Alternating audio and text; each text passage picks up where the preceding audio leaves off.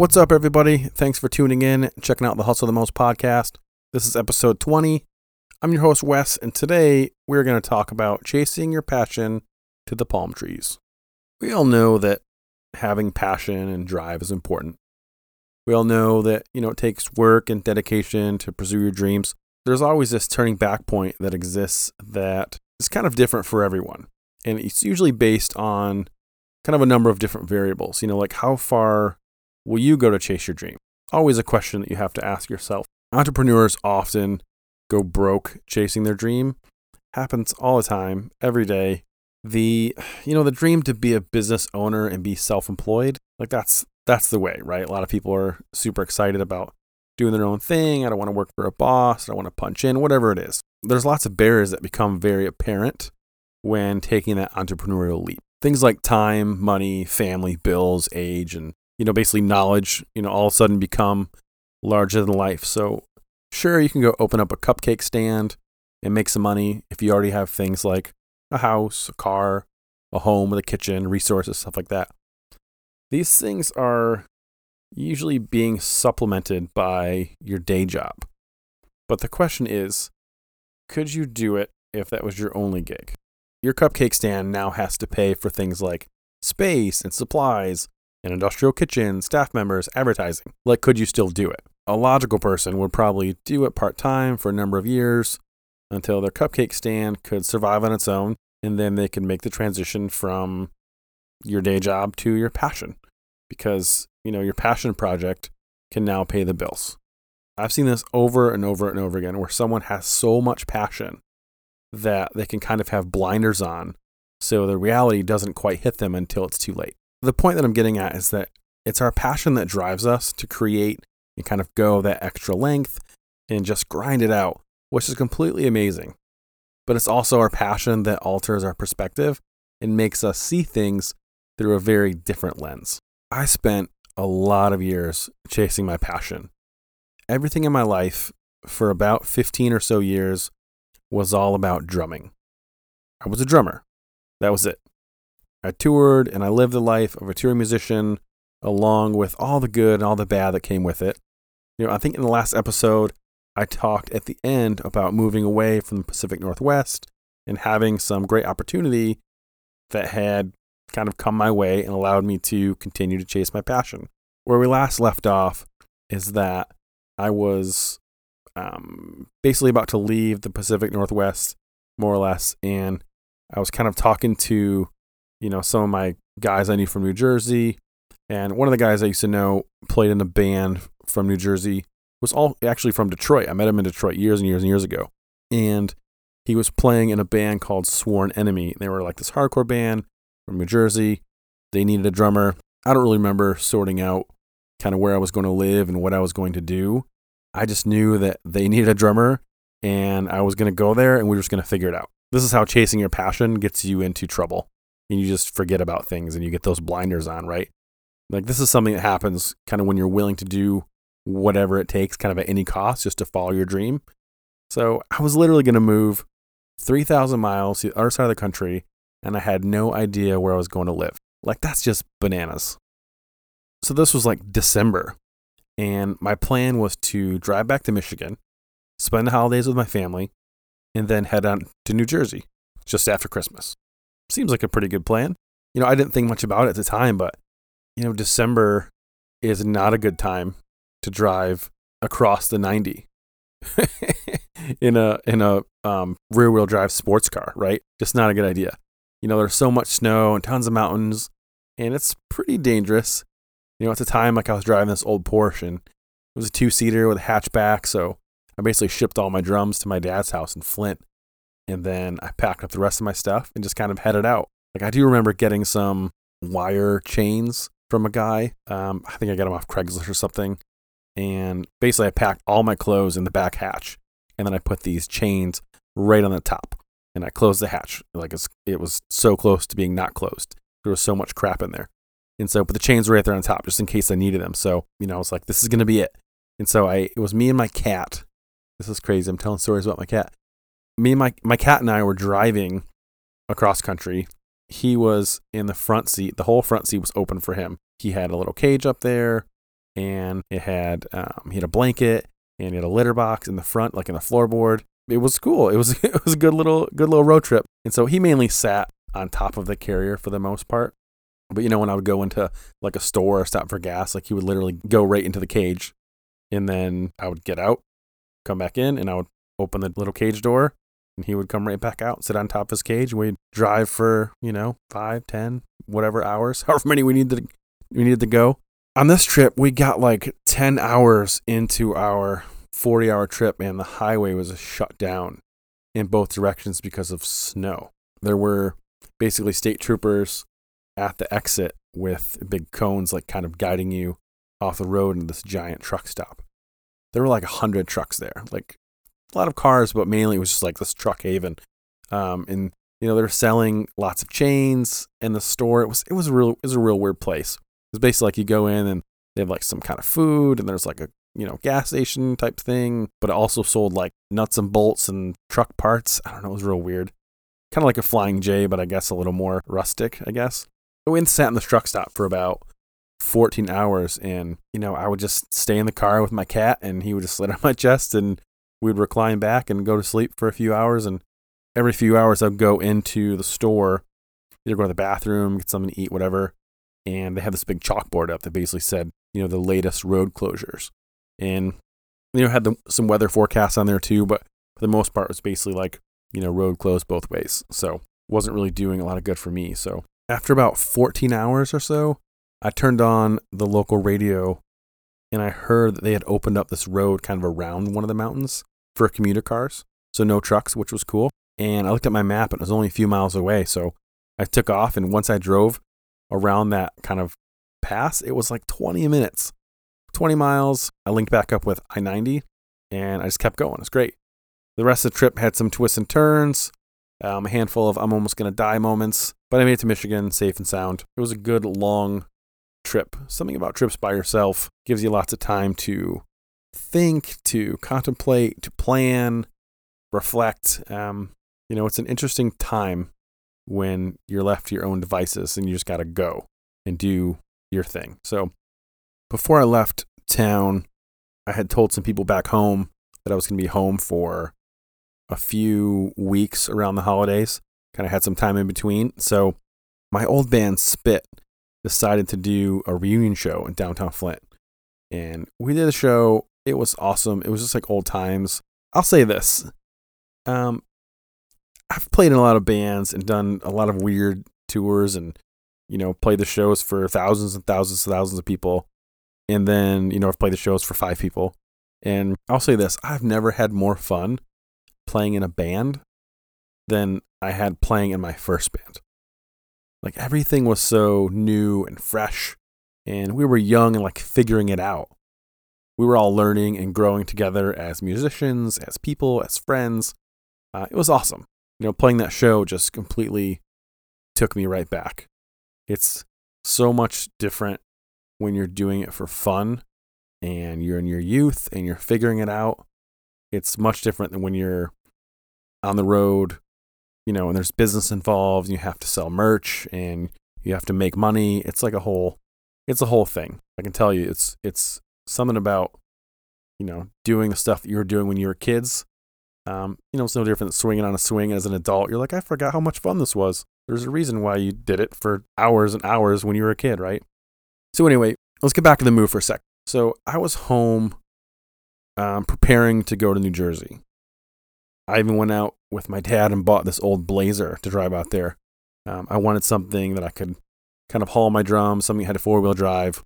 I was going to be living back in the snow, so the Porsche wasn't really going to be the right car. So I bought this Blazer, put the Porsche in the garage. We talked about the garage in a couple other episodes and, about how the garage was basically like it was a converted garage, didn't really have a front door on the garage anymore. And so we, had taken that, the garage door off and put in this, like, I don't even know what you call it, some sort of fascia, right? And it had 2 windows on it. So it almost looked like a little apartment. No longer a garage door. And we did this for my brother, years ago. So, this was our band space for a long time, but since I moved away, it wasn't a band space anymore. So in order for us to get the car into the garage, I had to take off the entire front of the garage and then drive the car in and then seal it back up like a time capsule. I imagine people driving by probably thought we were crazy. I don't know.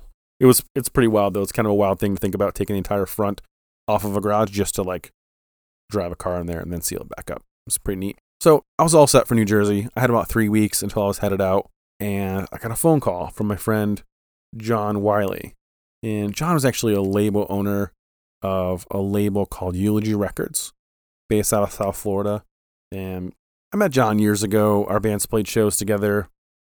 His label also re-released one of the first Walls of Jericho EPs that we put out on this European label, and he ended up re-releasing it.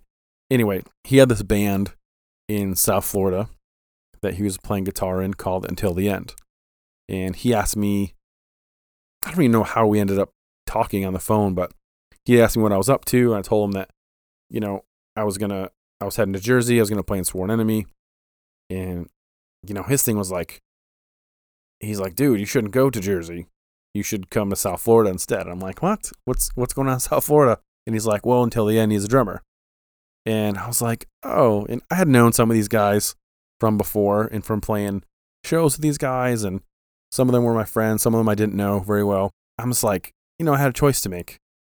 I'm going to go to the cold in New Jersey, not really know much about what I'm doing, right? Or I can go and live South Florida and go play Until the End. Either way, I was going east, right? Just had to figure out whether was I going north or was I going south. Anyone that knows me knows that I'll pretty much pick the beach over anything. So it wasn't much of a difficult choice to decide to go down to South Florida and hang out in the palm trees for a little bit. So that was it. It was easy, man. It was an easy move. I now had to sell the Blazer, and I had to pull the Porsche back out of the time capsule because I was going to go down in the the sun, man. So that was it. I was ready to take it with me. So I pulled it back out, bought some new flip-flops, and I was out. I was heading to Florida. That was an easy choice. Gonna hang out at the beach, obviously catch some waves. That's what people do in Florida, right? So I packed up the Porsche with all my necessities. I got my drums ready to ship down to Florida. Now that I wasn't driving, I had to figure out how to quickly ship my drums down there, which was going to be another feat. So let's just jump off topic for just a minute, and I'll thread it back in a minute. I promise. I just want to talk about this just for a second.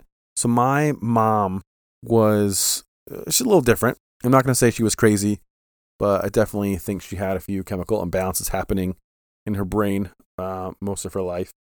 I lived with her for a few years in high school because I flunked out of school in Flushing, didn't want to go to Flint schools. Her and my stepdad divorced about a year after me living there. Then we moved to this townhouse on the other side of Grand Blanc once they split up. And I didn't live there long. I think it was like maybe 2 years total. I think it's kind of a common scenario. Once I got old enough to drive, I kind of moved back in with my dad and just commuted to school. Like I remember when I graduated, it was weird because I hadn't seen my mom in a long time, and she came to my open house. And like I don't remember her being part of planning it. I don't think she had anything really to do with it. She just kind of showed up. Open house, graduation party, whatever you guys call it. The the thing is, people bring cards, usually money, cash checks, whatever. People are going to college. People are getting ready for the next chapter of their life, and it's always a cool thing for people to help out people that are in that, in that transitional state. So, she gave me a card and gave me some money in the card, and she knew I was saving up for a car. So again, we're off topic for a second, but I'll thread it back in a second. I was saving up for a car, and so I remember she told me, she's like, hey, I put some money in your card. If you need more money, I know you're saving up for a new car. I had a car, but it wasn't a great car, going for a better car.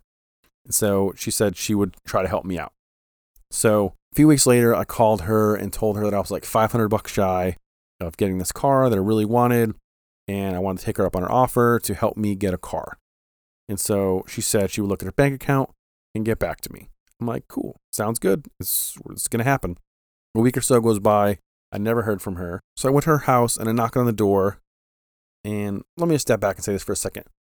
This was a new house. She had moved, and I'm trying to remember this. She had moved, and she didn't tell me that she was moving. Like, I had moved in with my dad already. At some point, she had moved from the townhouse that we used to live in to another place. and didn't tell me. The only way I found out where she was living is I went to the old house and there was a forwarding mail address on the mailbox. So I kind of tracked her down and I went to her new apartment complex and I saw her car in the parking lot. So I was like, oh, I'm in the right place. Great. I went up, knocked on the door, and she never answered. Called her a few times after that and never really answered my calls. I got frustrated and just kind of stopped calling her. I didn't hear from her until about maybe 2001, until I was about to move to Seattle, which she conveniently told me I was moving to Washington because she grew up in Louisville and that's how they talk. They put R's in things that aren't supposed to be there, like when they tell you that you have to wash your hands. That was a common phrase in my house growing up. And so, I stopped calling her. I didn't see her for a long time. And then at some point when I was about to move, she showed up and we had lunch together. And so it was kind of like a hello, goodbye. And so, there I was, leaving. I think she wrote me a few letters when I moved to Seattle. And then, just kind of saying hello, small talk, stuff like that. I think after a few letters, I really didn't hear from her too much after that. So, here's where I thread the needle for a second. So when I came home before heading to Florida, my sister told me that she saw my mom and followed her to her house. She had moved again and not told anyone where she lived. So, which isn't common. People move. Like, I get it. People move. So my sister gave me her address. Like, my sister did exactly what I did, which is like track her down, right? She actually followed her home from like a gas station, which was pretty cool, but also kind of creepy. But so my sister gave me her address and I went over to her house and just kind of knocked on the door. Just rolled up, like, she opened the door and was like, hey, how's it going? Like no time had passed. Like she didn't move. She didn't not tell anyone that she was moving. It was kind of weird. She was living in this trailer park. And when I walked in, everything looked the way it did when I was 10. All her furniture was like this 80s style wood. Her kitchen table had her makeup mirror on it right next to, a Diet Coke and a pack of Winston Light 100s. Like that was just how she rolled. That's the way I remembered her when I was younger. There were pictures of my brother and I on the walls and it was literally like stepping back in time. It's strange. Like she was living that time of her life all over again, but like 15 years later. Very strange. So anyway, this is around Christmas time. And, I mentioned it was winter time and driving across the 90 in the snow. It's December. My mom asked me, what did I want for Christmas? And keep in mind, like I haven't seen her in years, right? And it was basically like I was 10 years old again. She's like, what do you want for Christmas? And I told her like, I don't need anything. I just wanted to say hi and spend some time with her. And, she asked me a few more times while I was there. And I said, well, if you really want to do something, I don't need anything, but if you really want to do something, I need to ship my drums to Florida. That would be really helpful. That would be, kind of a burden off me and a little strap for cash as I'm moving across the country. And I said it'd be about $300 to ship them down there. She said, no problem. And that she would love to do that for me. I'm like, great, this is going to be awesome. She told me to come over in the morning that I needed to ship them and she would give me a check. So the day before I was heading out, I cruised over to her house to pick up the check. Her car was in the driveway. So I walked up, I knocked on the door, and guess what?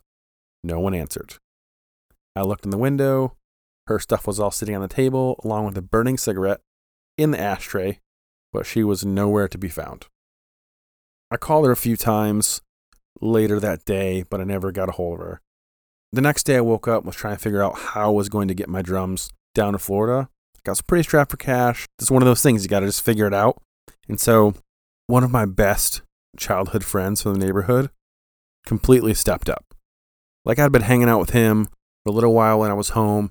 He's one of those dudes that like we went down very different paths and led very different lives, but we've always been friends and we always will be friends and we just catch up. And every time I see him, it's like no time had passed. I'm sure we all have those friends, right?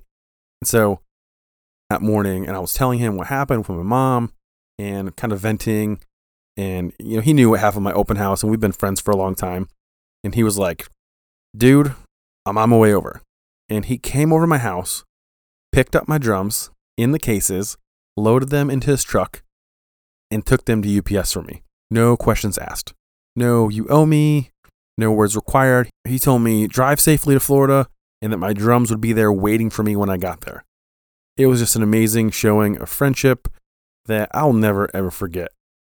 My buddy Jeff Glonska stepped up, hooked it up, and my drums were there when I got there, and I probably would have never made it if it wasn't for him. We should all be so fortunate to have friends like Jeff.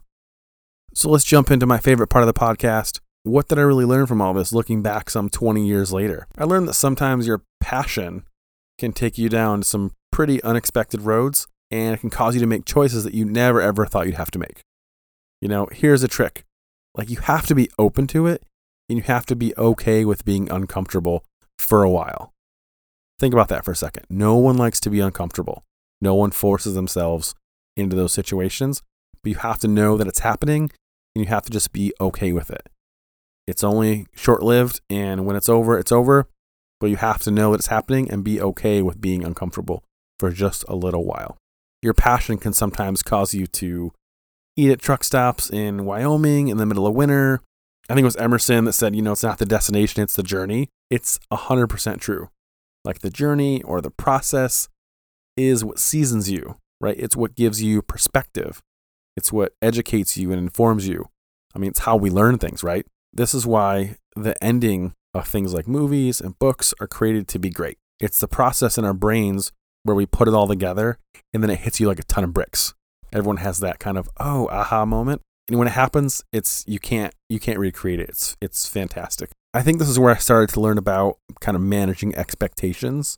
Although I'm still learning and working on how that all works at this point in my life, I started to understand not the why, but the what. I think the why is always harder to get than the what. The what being what I now have to do to get from A to B, or pick myself up, or figure out a new plan.